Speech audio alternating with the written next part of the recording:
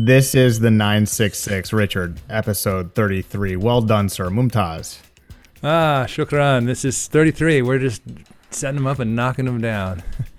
This week on the 966, we'll have another really awesome show today. We'll be talking about a new resort at Neom, the Saudi labor market, investment, and more. And also, after speaking with Bilal Saab last week, who talked about the military transformation ongoing in Saudi Arabia, we'll have the former head of the U.S. military training mission from 2019 to 2021, Colonel Brad Gandy, to react to that discussion and talk more about the U.S.-Saudi defense relationship.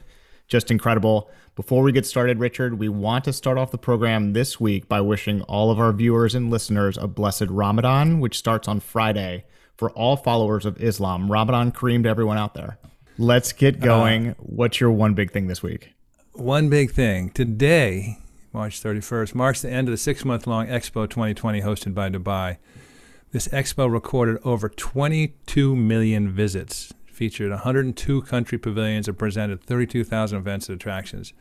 The Saudi pavilion was a leading attraction with 4.6 million visitors and won several design awards, including being given a platinum certificate by the U.S. Green Building Council, in part due to its 650 solar panels, all manufactured in Saudi Arabia.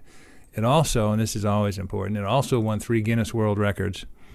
One for longest interactive water curtain, 32 meters, one for the largest interactive light floor, and the largest interactive digital screen mirror, 1,240 square meters. You saw, I mean, that's a pretty cool building, the way it was cantilevered out and a whole side of screens. Cool. Yeah. All in all, a very successful showcase for Dubai and a well-received entry for Saudi Arabia. As we have covered previously, while this Expo 2020 was going on, Saudi Arabia submitted a bid to host the Expo 2030 in Riyadh. Now that the current Expo is completed, the campaign to host the Expo 2030 has begun in earnest. This is because the Paris-based Bureau des Expositions, BIE, which decides these things, is expected to announce the winner in November 2023, so typically 7 years in advance. So basically just about a year and a half from now. Leading the charge for Saudi Arabia is the Royal Commission for Riyadh City, the RCRC.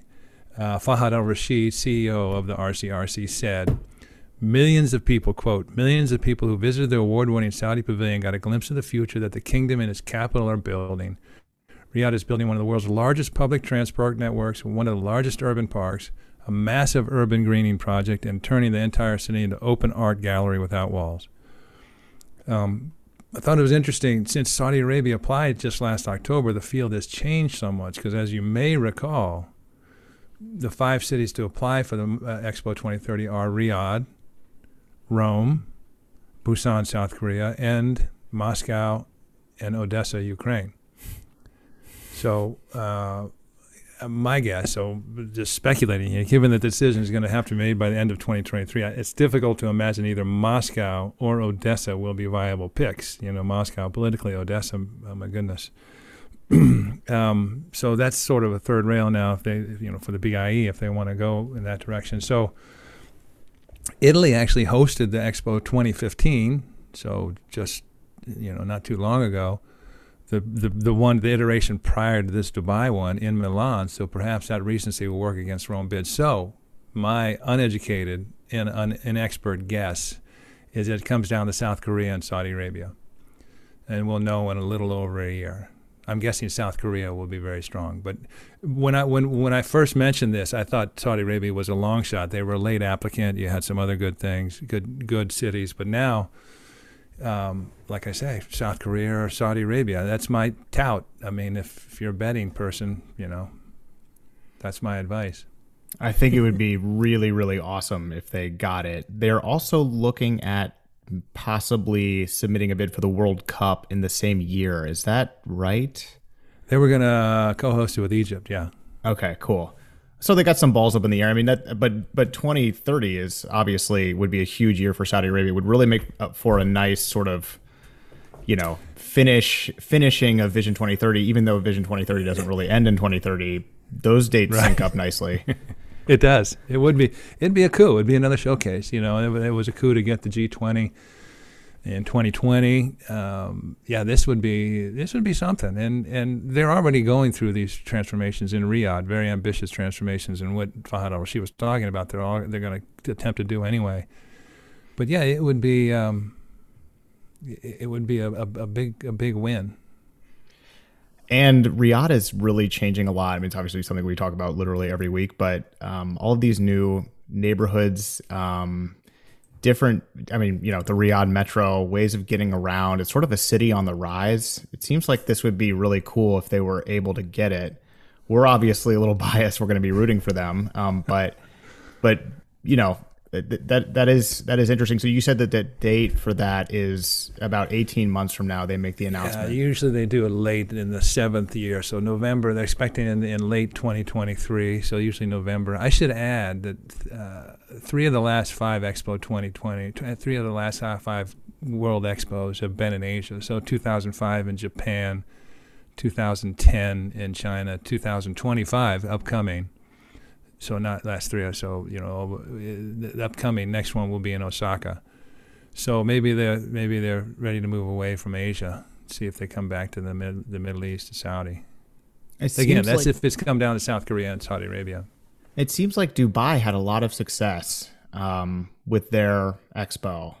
And Richard, when we were there in 2012 or 2013, I think, they were advertising for it heavily, and it was like 7 years out. So, you know, big deal. That's a good pull, because that's a good memory. But yeah, I think there was a lot of impetus as Saudi was looking at this, because it's a good moneymaker. Mm-hmm. You got 22 million people coming in. 70% of that 22 million visits were domestic. So these are Emiratis. So imagine if you do that in Saudi Arabia, what the numbers you can get. Mm-hmm. So yeah, I definitely think the success of the Dubai Expo was incentive for the Saudis to go, hey, you know, let's throw our hat in this ring. Fascinating. Richard, my one big thing this week, we've obviously talked a lot about NEOM, a good bit so far on this program. Last week, my one big thing was the potential for a massive Foxconn plant in the kingdom there. And we've also talked about how NEOM is now one of the most sought after real estate plays in Saudi Arabia these days, according to Knight Frank. There's just a lot going on there. We haven't had a chance to talk about the latest announcement. And since many of our listeners and viewers follow Saudi even just a little bit, most have probably heard it by now. It's called Trojena. And I hope that I'm pronouncing it correctly. It is a vertical mountain village. And Richard, when this was announced in early March 2022, this year, just a few weeks ago, I saw the usual coverage for it, had a bit of deja vu with it. You just scroll through the headlines, you see certain words in all caps, a lot of sales going on with this, but this is actually really cool. It's essentially a vertical mountain village is what they're calling it, but it's a ski resort. It's like a town in the Saudi mountains. It'll have 6 distinctive development districts centered around tailored experiences that blend real with virtual architectural and engineering innovations, according to NEOM, all to create a destination like no other on Earth. It's a year-round tourist destination, and for our viewers on YouTube, you'll see all the B-roll here. It just is an incredibly ambitious undertaking. You have the ski village, you have ultra luxury family and wellness resorts, wide range of retail stores and restaurants, sports activities. It's not just for skiing. It's in the summer there will be, mountain biking. And then of course, what you'll probably see on the screen right now is a just massive, looks like man-made lake that has that juts over a cliff. It's really, I can't even describe it. You just have to see it. Either look it up if you're an audio listener, or you'll see it here on YouTube. Interesting, though, that in winter, temperatures at Trojena do frequently drop below 0 degrees Celsius. It's about 2,600 meters above sea level. So outdoor skiing will be a really cool and unique feature of Trojena in Saudi Arabia. It is positioning itself to be the first GCC outdoor skiing destination.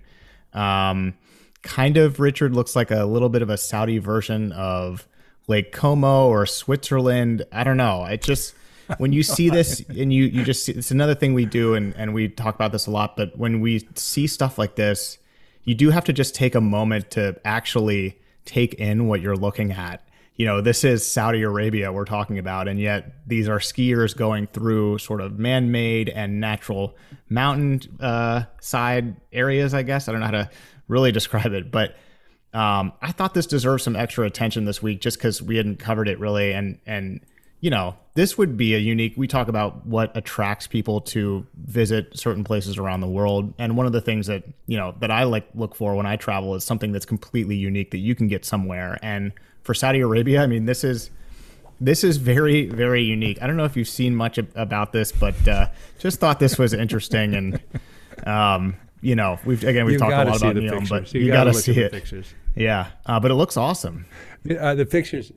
Well, in that Daily Mail thing, it has a bunch of pictures, like 17 of them. Mm-hmm. The Daily Mail, I should mention, sorry to interrupt you, but the Daily Mail is the perfect outlet to just give you all the art on this thing and just let you know all you need to know via images. But sorry to interrupt you, Richard. Lots of all caps and bolds with the Daily Mail. And exactly. Always images.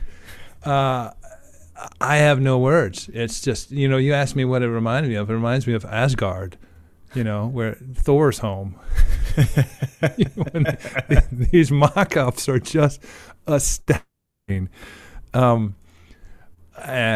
just astounding. And my inclination. I'm always pulled to the practical, but this is ambitious in the extreme and would be an amazing thing. But the architectural, I look at some of this stuff and wonder if the architectural capability and construction capability is even there, but it's like I said, some of these mock-ups and remind me of Asgard. Skiing would be amazing in Saudi. I think that'd be cool. Adam Szymanski, when he was on, the former president of Capstark, when he was on with us, he was talking a little bit about how while there isn't skiing in Saudi Arabia, they are building that big mall of Riyadh, I think, that will have indoor skiing. But there are mountains in Saudi Arabia that, if there were snow, you could ski on them. And I think this is, I think this fits the bill. But it looks like some of these mock-ups, again, these are just mock-ups, but it looks like sort of Zaha Hadid worked with someone with a glitter machine. Mm-hmm. There's no right angles. Everything's curved.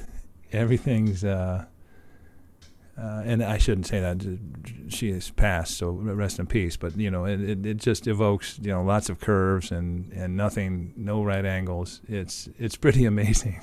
It's pretty amazing. It's also, and we don't need to dwell on it too long, but one thing that I would like to say about this, and again, this is a theme that we've hit on, but if you were to imagine this being announced 5 years ago, people would laugh at it, frankly. They'd say it's so ridiculous and so over the top. And I think a lot of people had that reaction to NEOM when it was announced. Just said $500 billion, like that's a lot of money, and this is so ambitious. And now it sort of seems like this is not that outlandish for them to have this concept. The delivery date for this is 2026. That's 4 years from now. So we'll know quickly how this is shaping up. But And one more thing, NEOM and all of these developments around NEOM are all emphasizing sustainable development, blending man-made developments with nature. Just very, very cool. And again, check this out. You can check it out on our website. You'll see some B-roll if you're watching this on YouTube, but the images are astounding, really. Part of it, even regardless of what happens there, and this would be a huge project, and let's face it. I mean, like the Red Sea development, that's taking time, and that's a very large project.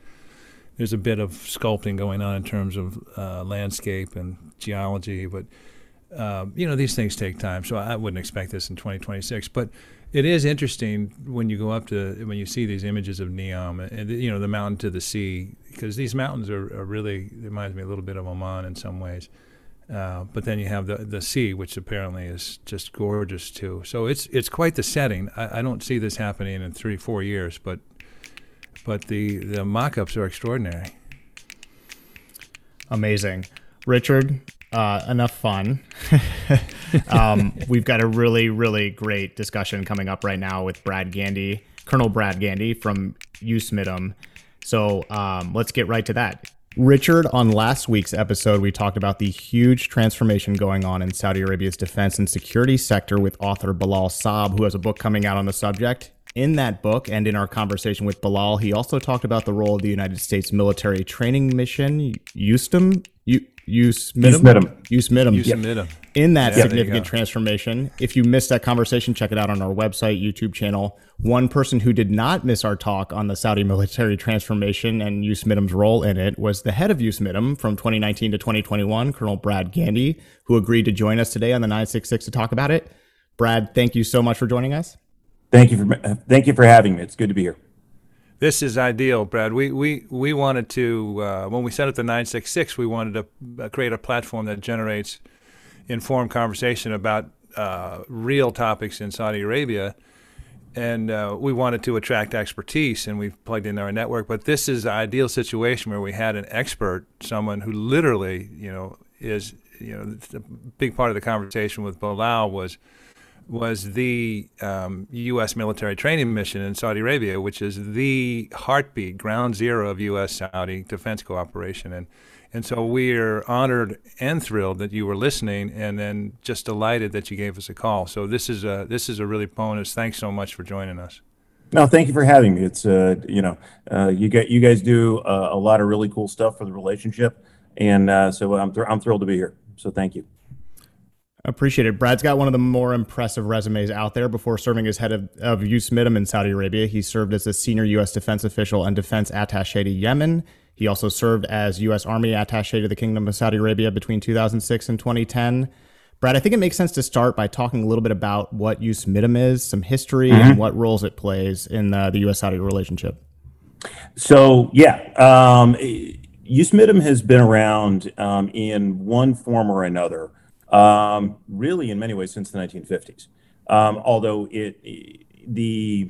shortly after the Second World War, the Kingdom of Saudi Arabia began to acquire things like old CH-47 Dakotas. A lot of people have seen pictures of the founder of Saudi Arabia, King Abdulaziz, flying around the kingdom in old CH-47 aircraft. Those were basically surplus World War II aircraft that were purchased sort of in the waning years of the war, and then afterwards. And those were some of the original aircraft owned by Saudi Arabia. There's even a famous story about Abdulaziz having a special chair installed in the middle of the fuselage, so that he could look around in all different directions as they flew over his kingdom. And so in many ways, it's striking. That little anecdote is striking because it shows how even in the earliest days of its founding, the Saudis were leveraging their defense partnerships to enable the royal family and the emerging governance structures of the kingdom to be able to do a better job of getting around and seeing what was going on. And that is something that continues to this day. In its current incarnation, USMTM has been around since 1977. And that's the date of sort of the latest set of governing accords in terms of the U.S. military training mission's presence in the kingdom and so on.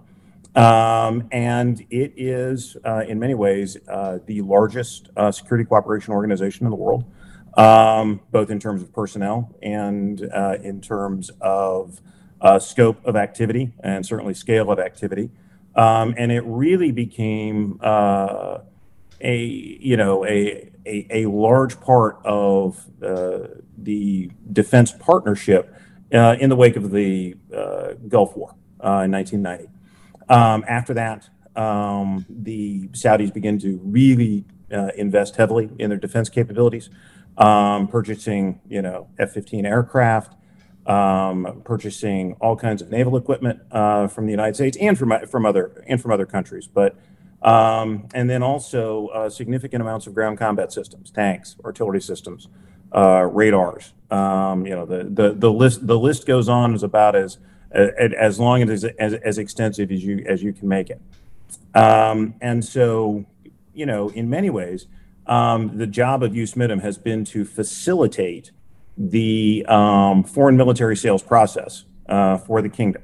Kind of real quick, what is foreign military sales, FMS? That is the government-to-government contracts process by which other countries, Saudi Arabia, many of our European allies, basically anybody around the world, works with the United States government to acquire U.S. military systems. This could be anything from M1 tanks to artillery systems to computer software. It's kind of the gamut. Kind of depends on what it is. The best example in the kingdom's case is the F-15 SA for Saudi Arabia program, which is the largest foreign military sales contract in the world, and it is delivering the F-15 SA fighter aircraft, and has been delivering over the years to the kingdom. And so basically, the way FMS works, just very quickly, is essentially countries rent, if you will, the United States military acquisition system. So Saudi Arabia pays into a trust fund, and then the U.S. Defense Acquisition System provides the military equipment, and not just for the kingdom, but for all our customers globally. The United States Department of Defense's policy is on, and it's been this way for decades. Is we do what's called full package support.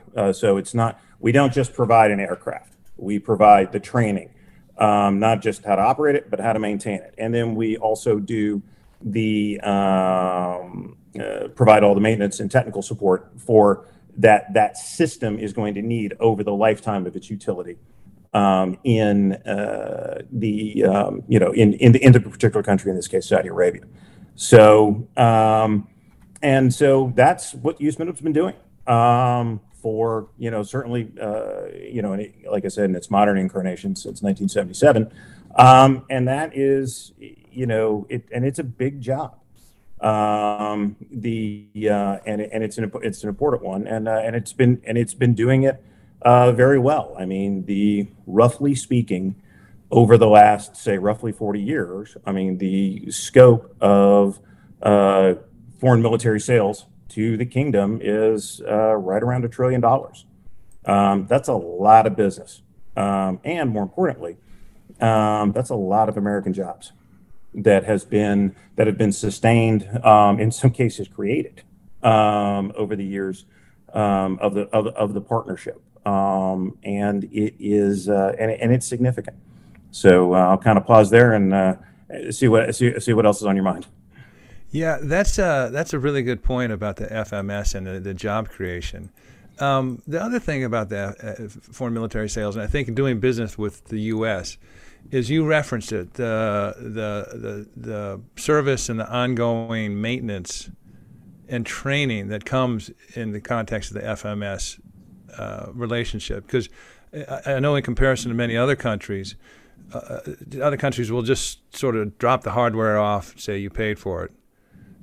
But there isn't the requisite training and maintenance, systems put in place. Is that a fair statement? Absolutely. The list of the examples of other countries who sell their respective partners a naval destroyer with no engines, no communications, and no guns are legion. Yeah. I'll refrain from diming out particular offenders, but yeah, those examples are legion here, throughout the world. The United States does not do that, and for good reason. I mean, not only is it bad business, but it's bad for the partnerships and the alliances we have. Right. So the maker of the F-15, McDonnell Douglas, right? Yes. So if they in essence are in an FMS context, they're contracting with the U.S. military. They're contracting with you, right? Well, not with USMTM, but with the Department of Defense. So when I say the FMS process rents the the U.S. military acquisition, that's exactly what I mean. So the F-15 program office that provides the F-15 aircraft to the United States Air Force also has a separate division that works the F-15 SA program. Right. And just for context for our listeners, that when you say largest security cooperation organization in the world, you're talking that FMS, U.S. Saudi Arabia FMS sales activity, that's valued in excess of $100 billion, correct? Yeah, and that's been the case year in, year out over, for about 20 years. It's a big program. Yeah, extraordinary. It must have been fascinating running it. Yes, it was. How many personnel? It kind of depends, varies depending on the size of the case, Right. or how many cases we have, and so on and so forth. But a shade over 200 people, Yeah, and that's impressive. that's big for a security cooperation organization. Most are manned somewhere, in the tens and twenties and of people. So, as we look at the arc of Saudi Arabia's purchases and the relationship via USMTM, in terms of the technical system-based defense equipment, basically the hardware that Saudi Arabia has, what's your assessments of their defense capabilities? There's always these rundowns of X number of fighter planes, X number of ships and tanks and that sort of thing. That doesn't necessarily speak to fighting capability, but I'd be interested in your assessment of where they are in terms of their military hardware.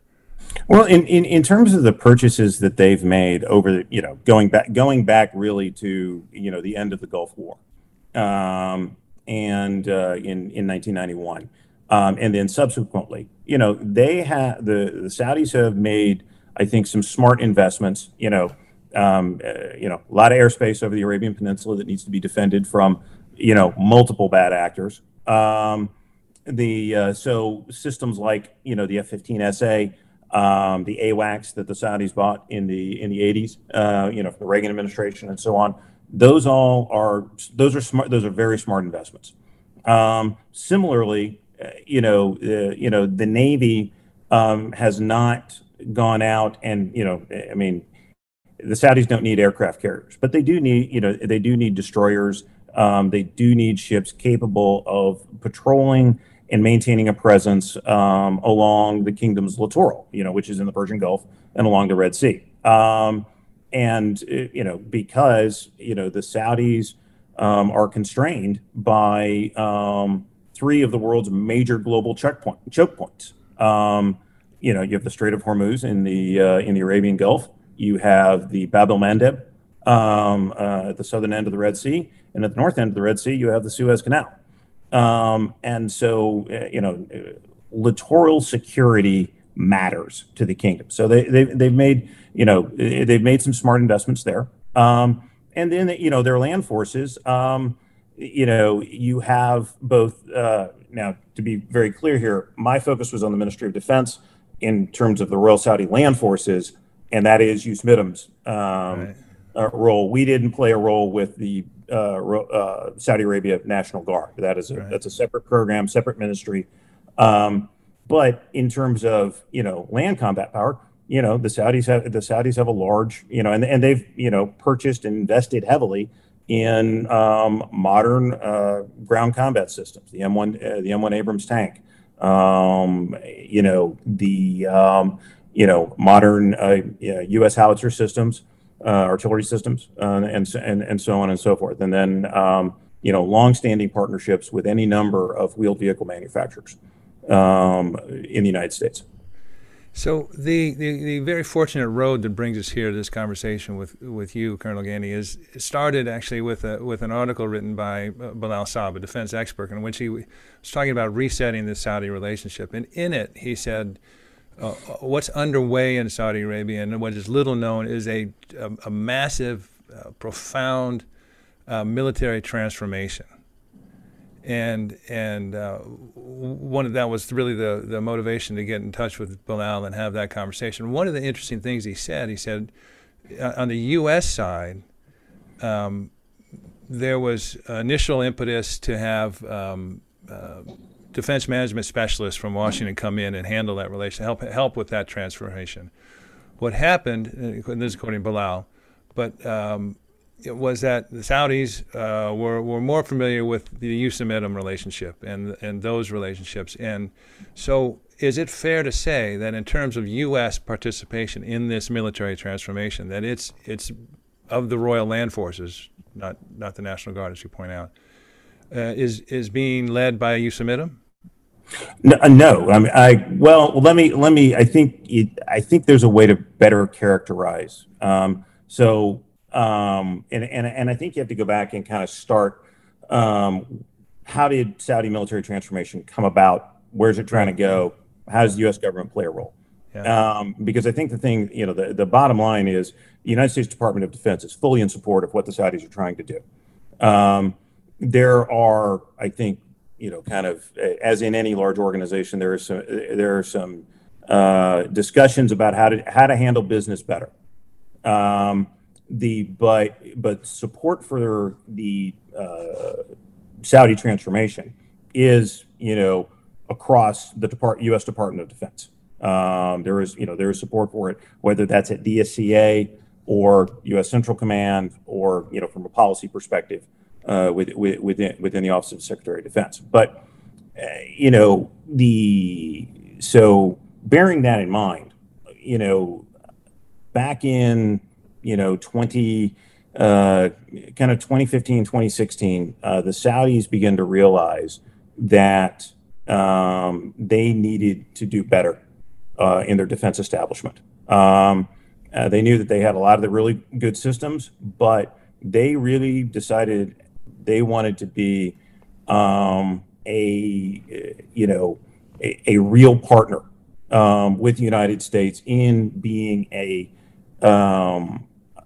exporter of security and stability for the region.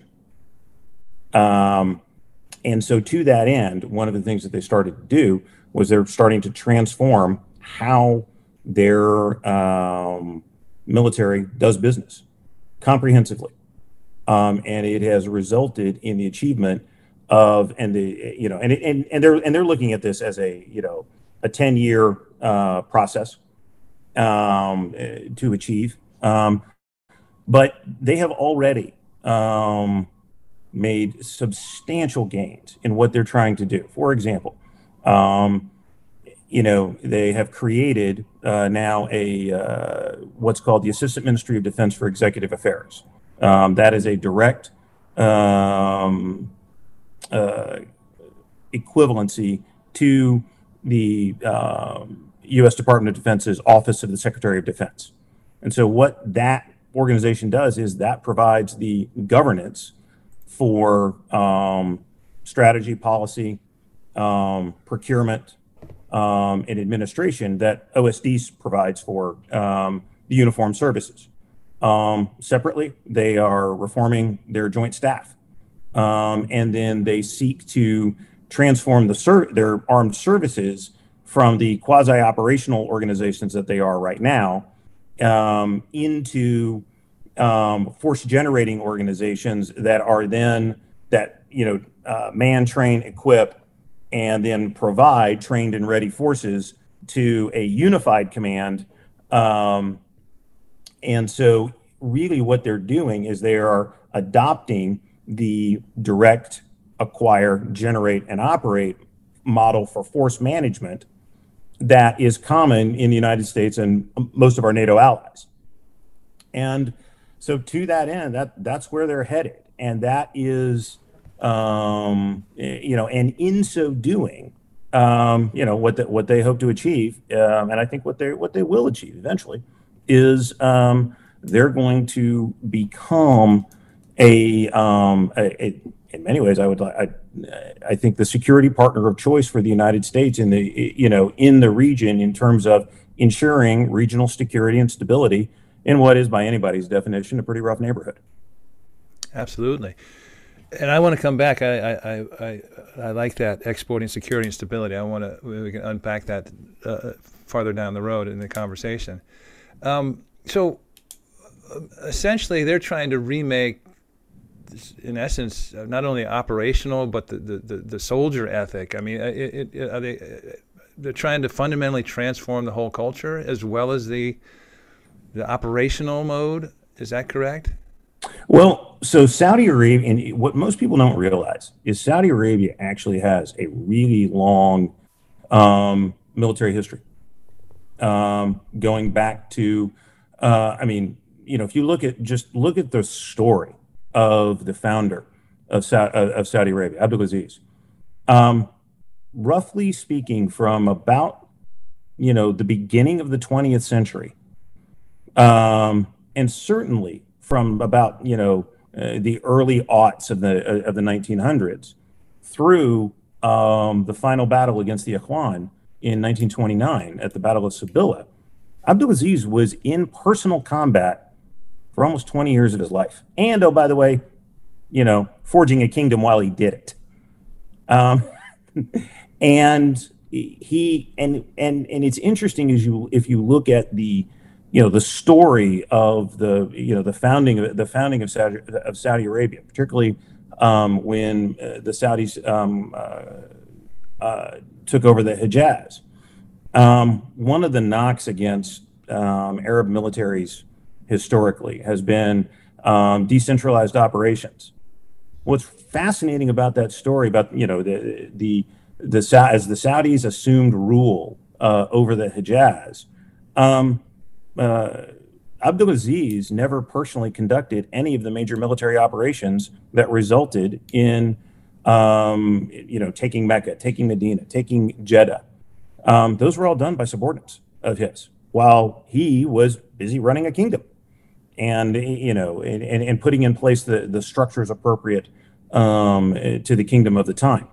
And so, interestingly enough, it was in the campaigns to subdue the Ikhwan, the recalcitrant tribes at the time in the late 1920s, that you had the first episode of defense cooperation between the Kingdom of Saudi Arabia and a Western power. That was when the Royal Air Force, the British Royal Air Force, provided a small number of aircraft and pilots to support Abdulaziz's efforts against the Ikhwan. And there are famous paintings of the aircraft arriving in those early days, and that was the start of what we now call the modern Royal Saudi Air Force. And that was a decisive assistance. That was very helpful to that effort. Yeah, absolutely. We've talked about Ibn Saud, King Abdulaziz, and his extraordinary career, and also his really astute political and military judgment. He, I've likened him as a Saudi George Washington, but in many ways he's more than that. All the way from that nighttime raid in January 1902 to take over Diriyah in the first place. As I see, he and his 40 of his best friends sort of riding across the desert at night. Then to as you say, that's 1902. 1929 was the Battle of Sibilla. So exactly, he was an extraordinary figure. So. And you give us a good sense of where they are, and when we talked earlier this week, Colonel Gandy, and anybody who's knowledgeable about Saudi Arabia, you emphasized again and again that this is going to take time. Yep. Who's the motivation behind this? Was there somebody who came in and said, "Okay, we've got to remake how we address our defense institutions"? Well, I think in many ways, it goes back to a lot of the decision making that was going on as Vision 2030 was being created. They also took a look at their defense sector, and although defense transformation is not, I guess, officially a part of Vision 2030, and some of that kind of depends on how you parse that a little bit. But it is certainly a corollary effort, and it envisions creating a modern professional military, that is capable of, first world standard joint and combined operations, and that allows the kingdom to be a part of international coalitions and to support efforts at ensuring regional, even global peace and stability. And so that's where they want to get their forces to. And so that is precisely why, they're putting in and creating, and then, and putting in things like, the Assistant Ministry of Defense for Executive Affairs, their version of OSD, to provide that top level policy and acquisition and administrative governance.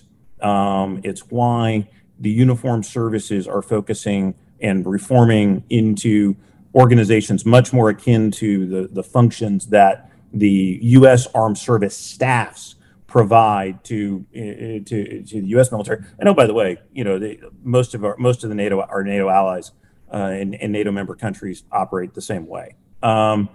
In terms of the service staffs, the Air Force, the land forces, the Navy, focusing on the manning, training, and equipping functions, and then providing those forces to a unified command that the Saudis call their Joint Forces Command, which then operates those forces as needed, and in support of whatever activity the kingdom has going on at the time.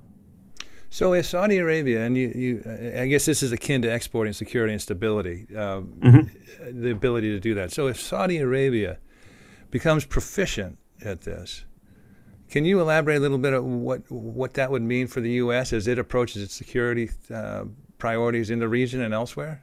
Oh, it absolutely 100% enables and the United States to, for lack of a better term, to basically be able to focus per our own national defense strategy against peer-to-peer competitors in Russia and China. It's really hard to focus on the Indo-Pacific or everything that's going on in Europe now with clearly in light of everything that's happened over the last month in Ukraine. Certainly a revanchist Russia that is absolutely not interested in being a contributor to peace and security in the global order. It's really hard to focus on those two significant peer or near peer threats and competition if you're also at the same time constantly having problems in an area of the world that has that contains in arguably the bulk of the known fossil fuel resources for energy, and you keep getting sucked in to to incidents in the Middle East. If the Saudis are able to be that partner and essentially become the nation that shoulders the bulk of, if you will, the ensuring peace and stability, not just in the Arabian Peninsula, but the Middle East region writ large, then all of a sudden, that is something the United States doesn't have to worry about in the same way it did 10, 20, 30 years ago. You have examples of where, the Carter Doctrine said, the United States will treat any move by any foreign power to threaten energy, the free flow of energy resources out of the Persian Gulf as a threat to, a significant strategic threat to the United States interests.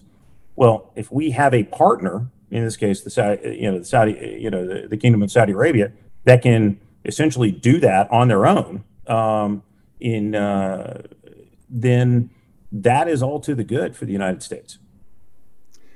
It's fascinating because you put a finger on this. Is 2015, 2016 when this thinking began and this transformation was started.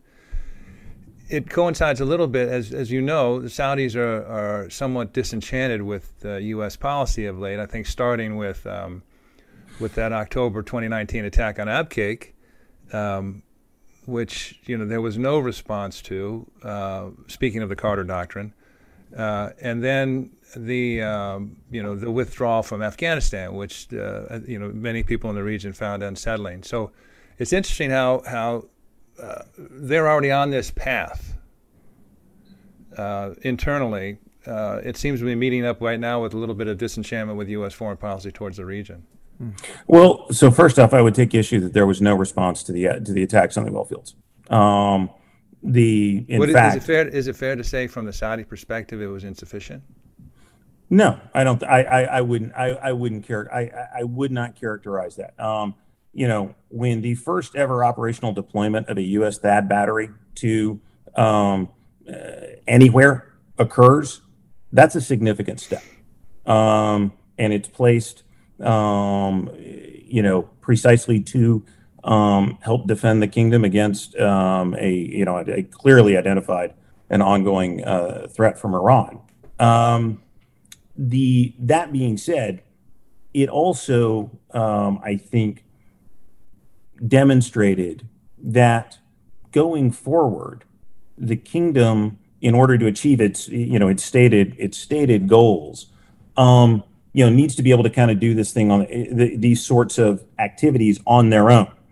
So that, for example, one of the things that most people don't know, I think it is that the Kingdom of Saudi Arabia has purchased 7 THAAD batteries. Is that right? To give you an idea of the magnitude of that purchase, that's the same number that the United States Army has for operations worldwide. Wow. And when are those deliverable? So, the initial case was signed in 2017. Because production lines had to be restarted. It wasn't like there were THAAD batteries sitting around off the shelf. By the end of the decade, those batteries and the crews, and the trained crews and everything to support them will be up and operating. And that will give Saudi Arabia the largest amount of concentrated anti-ballistic missile firepower of just about anybody in the world. That's extraordinary. I didn't know that, and that's good to hear. But it also leads me to the next question. For example, Abqaiq, or what the Houthis are doing now, and when they're the asymmetric aspect of this, throwing in armed drones and cruise missiles, which I guess THAAD is not designed for.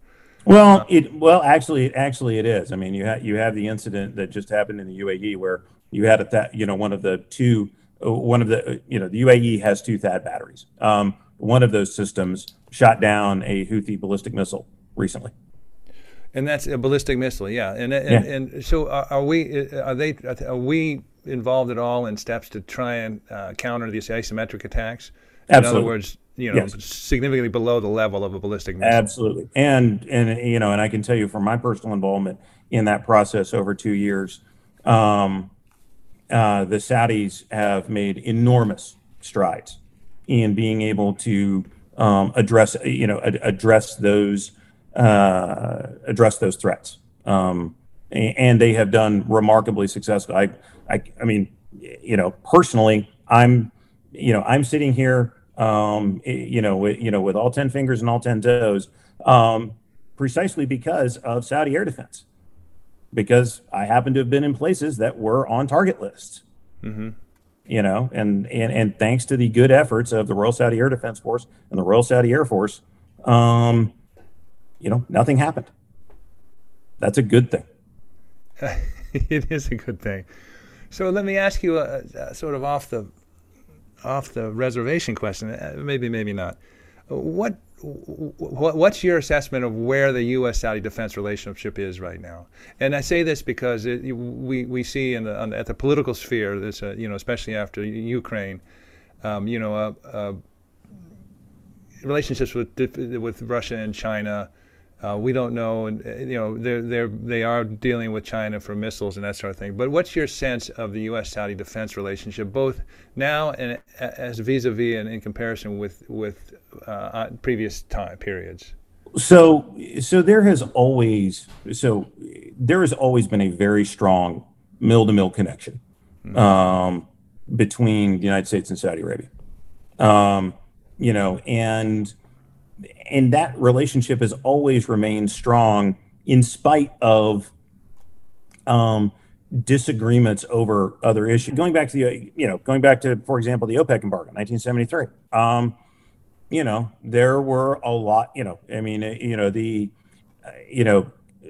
Literally, oil tankers full of ink were expended on phrases like the oil weapon. at the time. The partnership continued, in spite, despite all that. Right.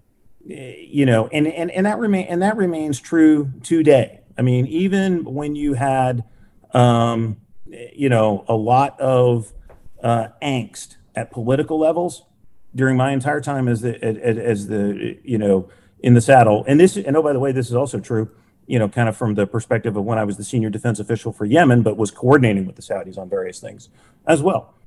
It never impacted my ability to talk to any of my counterparts on various things. And that's a sign of the strength of the relationship, and the importance of it. Because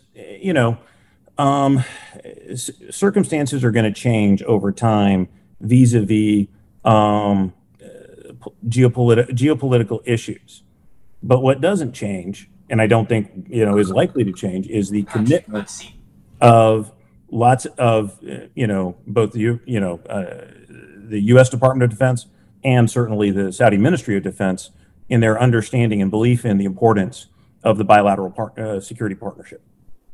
I couldn't agree more. And as you say, that use of MIDM relationship goes back to the 50s, but even before that, that mill-to-mill relationship is a foundational backbone of the relationship. And that's not only because of the security aspect, but the interpersonal relationships. Yes. That have been built over time and are profound and very real, and they're the glue in many ways, beyond all the policy. So let's move back a little bit, because you've had an extraordinary career, and you mentioned Yemen. You've had key leadership roles in Kuwait, Iraq, Sudan, Tunisia, and Yemen. As you proudly recall, you grew up in Libya. You did, yep.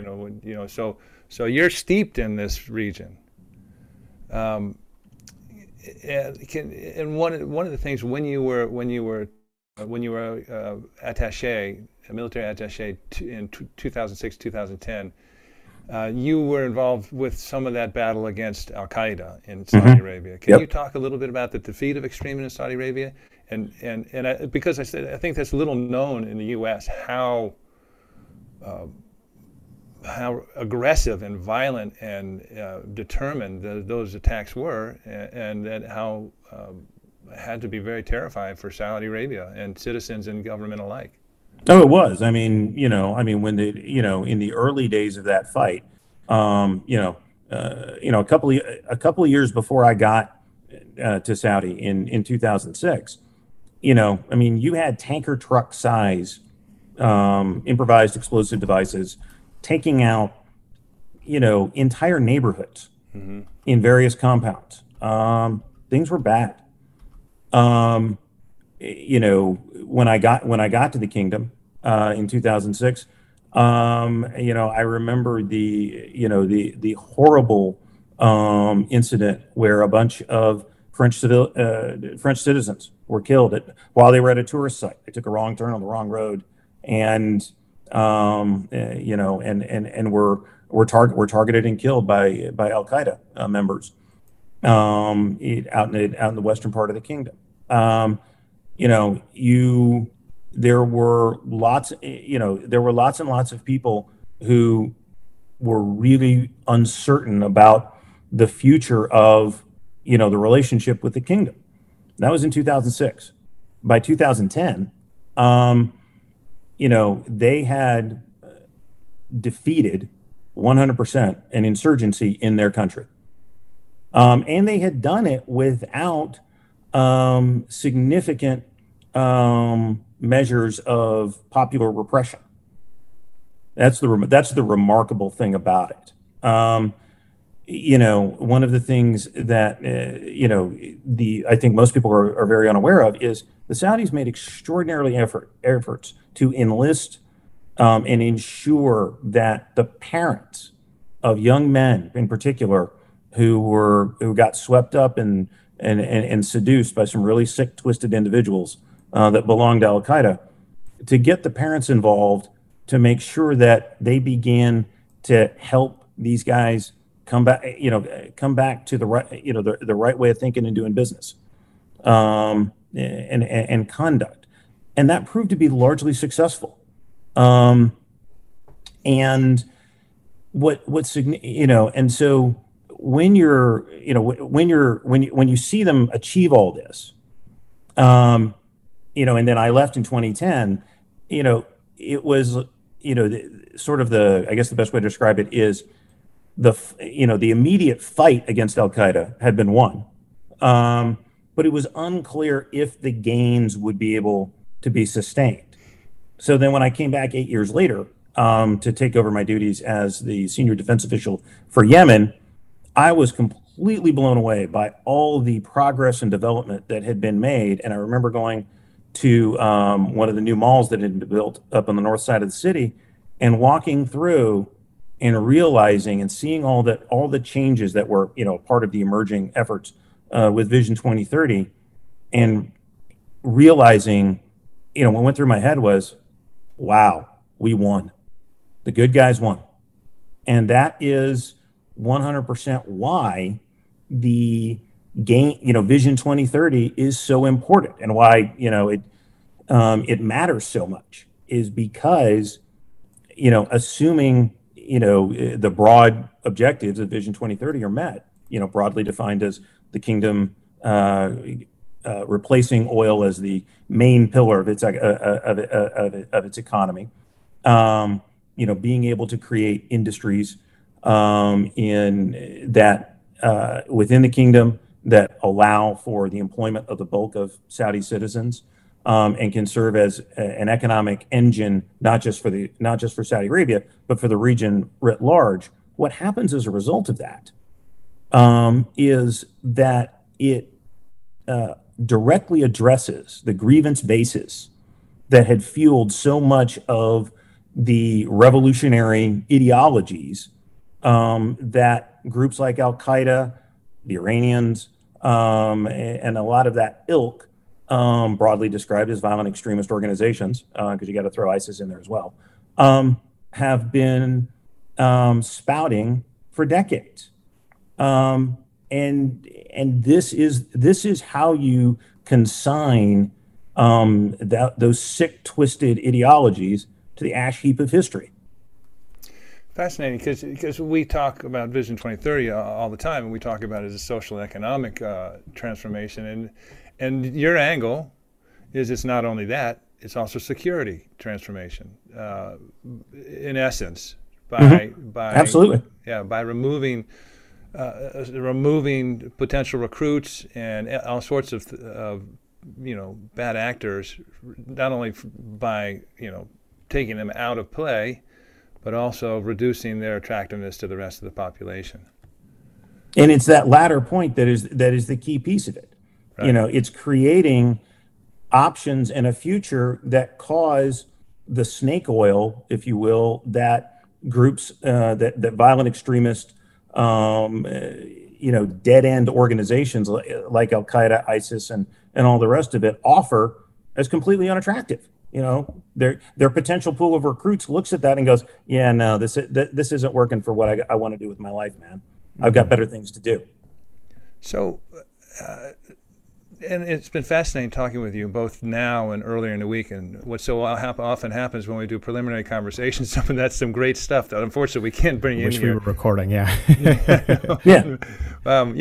It gets, this has been fantastic and content, and there's even better stuff. I mean, not better stuff, but there's equally good stuff that we'll leave on the cutting room floor. So, Colonel Gandy, you're an astute observer. You're right at the heart of this U.S.-Saudi defense cooperation. Mm-hmm. You're seeing the fundamental changes. Why do you think it's not resonating, or is it resonating in Washington, D.C.? I think it is where it matters. Various political factions and or actors in the U.S. are going to say whatever they're going to say, regardless of whatever reality on the ground happens to be. But I think where it matters, it is understood that change is occurring. Now, I would certainly wish that were more broadly understood, throughout throughout the United States and throughout the world, because frankly, I think the Saudis have gotten a bad rap um, uh, over the years, and that's unfortunate because the partnership really matters. And why do I say that? Well, on any given day, somewhere between 15 and 20% of the global shipping in the world goes through the Bab el Mandeb, between Africa and the Arabian Peninsula, coming south out of the Red Sea and flowing into the Indian Ocean. That's the commercial value. The other value is that same passage strait, Suez, Red Sea, Bab el Mandeb, Indian Ocean, is the United States Navy's back door to the South China Sea. So in the event of a crisis, Taiwan maybe, or something else, the fastest way for the U.S. Navy to support and reinforce its forces already in the Pacific is to move them from the Mediterranean. There's only one way to do that in a matter of days, as opposed to a 2.5 week sail around the southern tip of Africa. And that's Suez, Red Sea, Bab el Mandeb, Gulf of Aden, Indian Ocean. Having a solid partner whose geography runs the bulk of that route matters. No ifs, no ands, no buts. It really matters. It matters for commerce. And in some ways, and especially as you look at the global transition towards renewable energy, in many ways, the Suez, Red Sea, Bab el Mandeb passage is, for the 21st century, as important as the Strait of Hormuz ever was in the 1980s. In terms of global energy conversion? Well, and yeah, in terms of the global economy. Right. And oh, by the way, it matters even more because the Saudis are now talking about building a massive hydrogen plant on the west coast, a hop, skip, and a jump from the southern entrance of Suez. Right.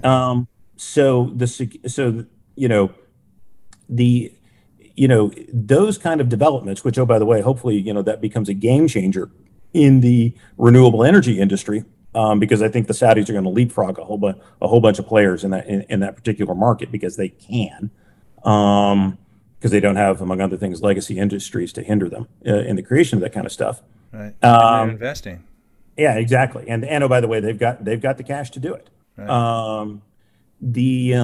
And so, it is for all those kinds of reasons why stability and security matter, and having a partner in the form of the kingdom that is capable of being a significant contributor in its own right to the maintaining security and stability in that part of the world, which is so critical for the global economy writ large, really matters. And so supporting them is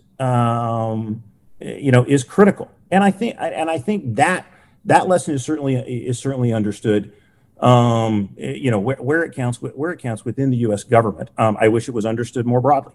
We have touched on it, but there's a lot going on right now about sort of like where the U.S.-Saudi relationship stands. We've talked a little bit about that, and there's a question of whether or not Saudi Arabia should or could or would pump more oil in response to higher energy prices.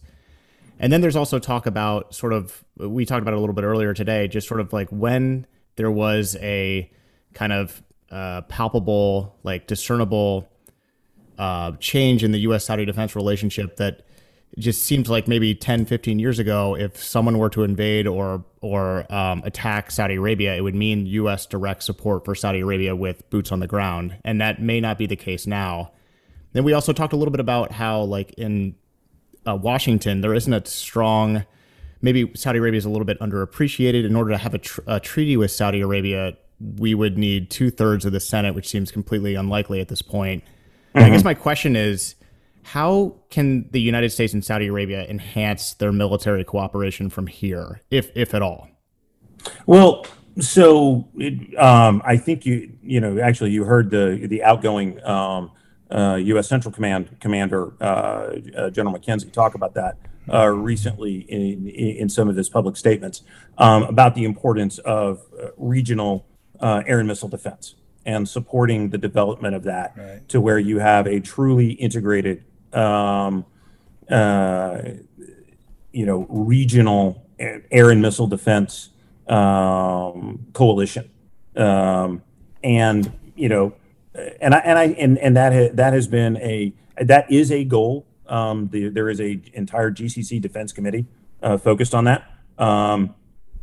The and and But before I go any further, there's one thing you mentioned, and I think I'd like to kind of put a little bit of a contextual frame on that. So a lot of people talk about, well, in 1990, the U.S. sent 500,000 troops to the defense of Saudi Arabia. In 2019 and 2020, in the aftermath of the Abqaiq attack, it sent very small numbers. Mm-hmm. Well, you don't need 500,000 people to address an air defense mission.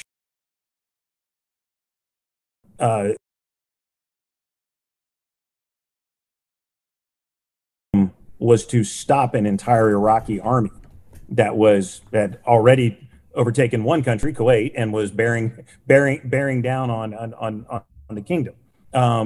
So you send what's needed as opposed to what some pundits might say. Oh, well, you didn't send the same numbers. It's like, no, man, they're two completely different missions.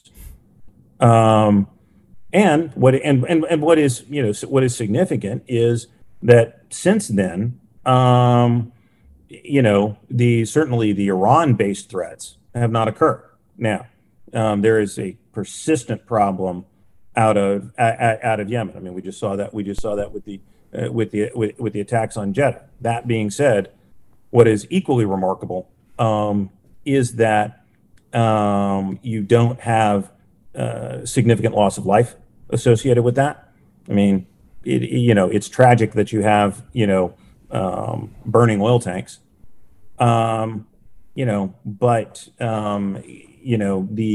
Saudis are doing a great job of defending 99% of their critical infrastructure. And it's kind of the challenge that they have is they have to be right 100% of the time. 7 days a week, 365 days a year. Right. The Houthis, to be successful, just got to get one through. Mm-hmm. That's hard. And it's a challenge. It's a challenge. And they have done and I got to take my hat off to them. I mean, if you want to ask anybody who has fired the most Patriot missiles against an active enemy anywhere in the world, it is the Kingdom of Saudi Arabia and the Royal Saudi Air Defense Force. Colonel Brad Gandy, head of the U.S. military training mission in Saudi Arabia from 2019 to 2021.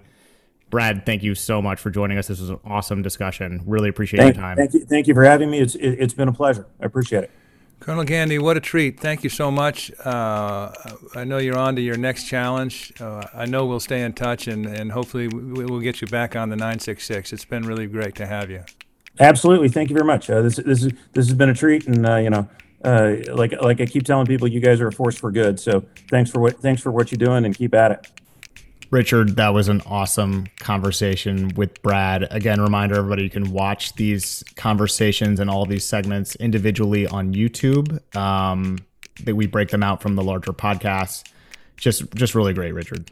Yeah, it's a treat, and it's really educational, always educational, because not only did he add expertise, he threw in some different sort of perspective changes. Mm-hmm. And how we look at things, and what a great conversation, and extremely knowledgeable about this topic. Let's get to Yalla. Yalla. Saudi in a minute. Riyadh Season 2021, the marquee festival, the Saudi Seasons program, closes today after a 5-month run begun on October 10th, 2021. It has welcomed over 15 million visitors to its 13 zones. spanning 5.4 million square meters. With the slogan, "Imagine More," this Riyadh season included several concerts performed by the likes of Sean Paul, Pitbull, Amr Diab, and Mohammed Hamaki, among many others. According to Trade Arabia, it also hosted the kingdom's first cosplay event, attended by hundreds of Saudi nationals, residents, and visitors who dressed up as their favorite movie and cartoon characters. Just amazing that the Riyadh season looked so fun and incredible. There are a couple really good Instagram handles that are just drone accounts of Riyadh or drone footage of Riyadh, and aerial shots of Riyadh season 2021, and also available on the SPA, actually, are just incredible. I mean, it looks really fun. I didn't even notice this, but we talked on one big thing about the 6-month Expo 2020 in Dubai attracted 22 million visits. This 5-month Riyadh season had 15 million visits. That says something about the domestic audience, and also it says something about how people were really excited about this. And everyone we spoke to, every Saudi we've spoken to that came on this, had a story about this. How it was really a great event and a powerful draw. Speaking of cosplay, I saw this and I was wondering if there would be a Comic-Con in Saudi Arabia this year. I can't find any information on it. It was held in 2020 virtually due to the pandemic. There will be another event, the Saudi Entertainment and Amusement Expo 2022.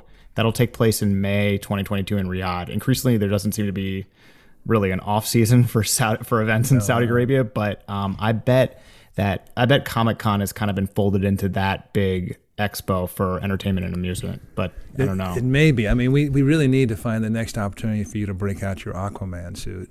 Yes. If everybody listening to this likes this, wherever they're listening to their podcast, I will wear my Aquaman suit and film this underwater. Yellow number 2, the second phase of Saudi Arabia's decision to localize professions in grocery stores and supermarkets came into force on Monday, according to a report in the Saudi Gazette. This phase aims to reduce the number of foreign staff in sales by half in the roles of department manager, deputy branch manager, and branch manager. As of 2021, the Ministry of Human Resources and Social Development announced the localization of 20 professions and activities from a variety of sectors, as well as the establishment of nearly 378,000 employment openings. We have, this is number 2 of our 6 yellows. Number 4 I'll foreshadow, is going to talk about the growth in employment in Saudi. This nitakat, the Saudiization process, is fascinating. There was a last year, 2021, there was a Boston University Y Analytics and Power for All study that looked at non-oil exporters in Saudi Arabia, and the conclusion is what you might expect. It says the result of nitakat in the near term and medium term sometimes is actually a reduction of efficiency. Mm-hmm. And that makes sense, because let's look at this. These are not exporters, but these are professions in grocery stores and supermarkets. I mean, essentially what you're saying is, right, you need to replace your lower paid, more experienced employees with higher paid, less experienced employees because they're Saudi. And the initial effect inevitably is going to be a loss of efficiency. But it's worth it in the long term. It's a situation, one step back in exchange for 2 steps forward. To create these jobs, to create this work experience for young Saudis and old Saudis, any kind of Saudi. So it ends up being worth it in terms of the larger economy. And so I just think it's fascinating, the whole nitakat process as it's moved along and made these changes, adapted to businesses, gotten feedback from businesses, but stayed persistent in its goal to Saudi eyes. And as we can see, this is all turning into regulatory reform. These are jobs that are now mandated for Saudis, and they're doing this across sectors. And inevitably, it will result in more jobs for Saudis and fewer foreign laborers. And that's the goal. I don't want to get too far ahead, but we will be talking about that soon. But that's this is very interesting. Nitakat is 10 years old now. Is that right? I think that's right. 2011. Yeah. Mm-hmm. Yeah. So Three, Saudi budget airline Flynas is in negotiation with both Boeing and its current supplier Airbus to buy aircraft worth $13 billion to $15 billion, according to a report in Reuters. The carrier has increased the number of planned new orders to 250 aircraft and also plans to increase the number of destinations from 70 to 165. This is interesting. We haven't heard much more since the announcement that Saudi Arabia would launch a second national airline as part of a broader strategy to turn the kingdom into a global logistics hub. But anyway, this would be huge growth for Flynas. They currently have 20 A320neo aircraft, so this would be quite the expansion of their fleet. Flynas is, of course, the budget low-cost carrier in Saudi Arabia, but very interesting. One of two. And it's interesting, too, when I see something like this, I sort of immediately check to see if it's owned by the PIF, Public Investment Fund. This is not. Flynas is an independent company. Apropos to the growth, it was just announced. It's interesting how quickly this happens, but just announced that this Future Aviation Forum will be held May 9th and 11th. And the Salah bin Nasser Al Jassi, who is a Minister of Transport and Logistics and also chairman of the board of GACA, with the civilian airline, General Authority for Civilian Airlines, said, to what's your question, he said, we plan that the Kingdom of Saudi Arabia will be a global aviation hub with investments of $100 billion by the year 2030 for the establishment of a new airport in Riyadh, in addition to 8 other airports distributed in the regions throughout the kingdom. This includes 4 airports in partnership with the private sector.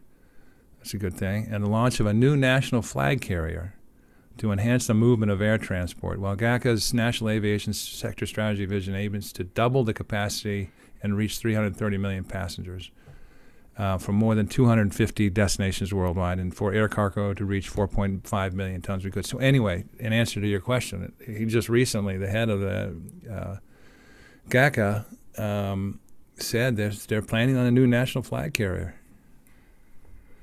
And the aim of that is to really compete with Qatar and Emirates and maybe Singapore Airlines as being a global brand in international air travel.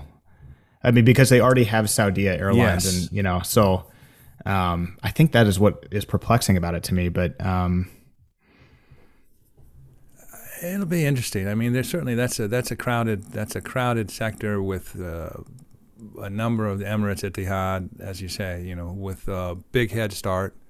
Mm-hmm. But I think Saudi Arabia sees itself as a particular type, larger country, and anticipates maybe making Riyadh an international hub, and it's building a brand new airport. But yeah, that's a big investment in a crowded sector. So we'll see what happens. And Richard, of course, we have nothing but good things to say about Saudia. That flight from Dulles to Riyadh is one of the smoothest flights that you can take. It is comfortable. It's very comfortable. Really cool that you can fly there direct. And it's a good thing, since I don't drink when I fly. There's absolutely no inducement there, so that that's a nice healthy flight. I do drink when I fly, so. But that's neither here nor there. You emerge from this. But you emerge from this flight fresher than you normally would. Indeed. When we fly Saudia. Indeed. Yellow number 4, FDI inflows totaled $19.3 billion, the most since 2010, according to data published by the Saudi Central Bank on Monday, according to Bloomberg. The bulk of last year's total FDI was from state oil company Saudi Aramco selling a $12.4 billion stake in an oil pipelines entity to investors led by EIG Global Energy Partners, LLC. A new national investment strategy last year set an FDI target of more than $100 billion annually by 2030. Yeah, good year. I mean, even without the large chunk of it was that Aramco sale. Mm-hmm. Asset sale, but even then, it's still their best year since 2010, even outside that. So basically $7 billion outside that deal. These big deals do count. It's 2016, their best year since 2016. Yeah. Yeah, progress in the right direction. That's the name of the game, really, FDI. And the Ministry of Investment said that at the second half of 2021, they issued more than 3,300 new foreign investment licenses, a threefold increase from the same period in 2020. So they've got that $100 billion, foreign direct investment goal. This was a good year for it to move it along, and it looks like they're getting increasing activity. Yeah, the folks at MISA, which is headed by Khalid Al-Fallah, His Excellency Khalid Al-Fallah, who used to run Aramco as Minister of Energy before this. They're busy. They're doing a lot of work here in the United States to drum up investment. They recently had a huge event in Riyadh. Obviously, just blanking right now on what it was, but is that Catalyze Saudi? Catalyze Saudi. Yep. Thank you. Yeah, they're working hard to get this. I mean, they know how important it is. So those guys are hard at work. We know some of their guys in Washington. So tell you what, our next guest is Amjad Ahmed, who's a venture capitalist and is doing some fascinating things with Empower Middle East, which is an Atlantic Council program. Lots of expertise, but I'll be interested in asking him about that Catalyze Saudi. So we'll learn. Stay tuned, listeners. You'll learn more about it in our next episode. And if you hit subscribe, it'll just be delivered to wherever. Yeah, that sounds like those old Batman episodes, doesn't it? Stay tuned, You'll see in the next episode. Robin and Catwoman. All right. So anyway, we are an audio medium, though. It's like we're kind of going back in time here a little bit. Exactly. A lot of our growth is on YouTube, but yeah, I mean, but you should be hearing this part on a radio and over in mono area. I get mixed around. Is number 4? Is that the 490,000? So number 5, I guess. I think this is number 6, right? No. I think you skipped one. Oh man. Okay.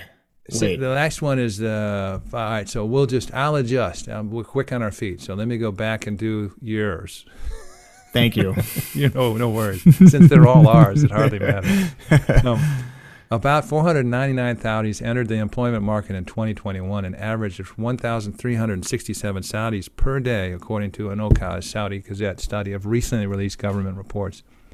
The total number of male and female Saudi employees in the local labor market reached about 2.25 million in 2021, marking a just over 28% increase from 2020, when their number was about 1.7 million.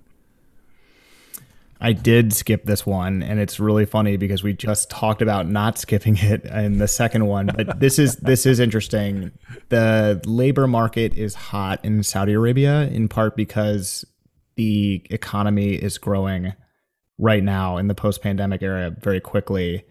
Some forecasts put GDP growth at 7.7% in 2022, after growing 3.3% in 2021. And these labor figures are from the fourth quarter of 2021. So we'll see what happens here soon with the start of 2022. But unemployment is down among nationals to 11%, the lowest since 2009. It's actually 22.5% for Saudi women and 5.2% among Saudi men. So there's some making up there that they need to do. But good trend, though, for Saudi Arabia right now in this sector.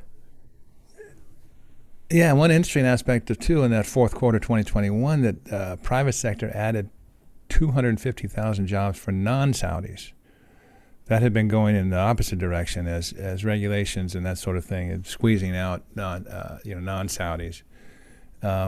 So that's an interesting. Obviously, a growing economy floats all boats. So this is a good sign if the demand for non-Saudis and Saudis is growing.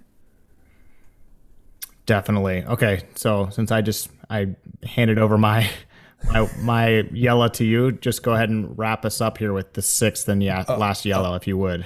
Absolutely. So the SBA announced on Wednesday that Saudi Arabia deposited $5 billion in Egypt's central bank as the Egyptian economy faces new economic pressures as a result of the war in Ukraine. On March 21, Egypt devalued its currency by around 14% after investors had put billions of dollars out of Egyptian treasury markets. Saudi Arabia said last October it had deposited $3 billion in Egypt's central bank and extended the term of another $2.3 billion in previous deposits. This new deposit would bring the total to $10.3 billion. Yeah, it's really cool. We're seeing the global ripples of the war in Ukraine in our increasingly globalized world. Interesting topic here. Egypt is the world's largest importer of wheat, and 85% of its wheat comes from Russia or Ukraine. So when their currency was devalued on March 21st, Egyptians saw a 25% rise in the price of popular kinds of bread and some other food staples there. Interesting to note, too, as well, just wanted to add on, the Egyptian and Saudi governments signed an agreement on Wednesday to support and encourage investments in Egypt by the PIF, and this was according to an Egyptian cabinet statement. Saudi and Egypt had very strong ties, so it's not surprising to see Saudi Arabia supporting Egypt during this sort of pressure which is resulting from the situation in Ukraine. It's a nice example of what Saudi Arabia is able to do. This is soft power. This is a stabilizing role in the region by backstopping a really significant ally at a critical time. It's the sort of thing that responsible nations do that are taking, looking at their neighborhood and wanting to encourage stability. It's also a humane thing to do because a lot of people are really struggling in Egypt in terms of food prices and ability to try and feed your family on your fixed income. Mm-hmm. So it's a good step. It reminds me a little bit. We spoke with Colonel Gandy today about the benefits of Saudi military that is capable, as he put it, exporting security and stability, and that it's a good thing. This is an example, in a non-military way of exporting security and stability via financial means, and I think it's a good step by Saudi Arabia, strong step by Saudi Arabia. Indeed, and just a reminder, if you've made it this far, you can watch all of these segments broken out on YouTube. If you want to just get to one thing or another, you want to listen to one interview, or you want to go back and listen to an interview we had a few weeks ago, it's all there. It lives there forever. Unfortunately for my gaffes, they're just on there forever. But this was a really great episode. On behalf of both Richard and myself, Ramadan Kareem to everybody celebrating. And thank you so much for watching. Richard, thank you.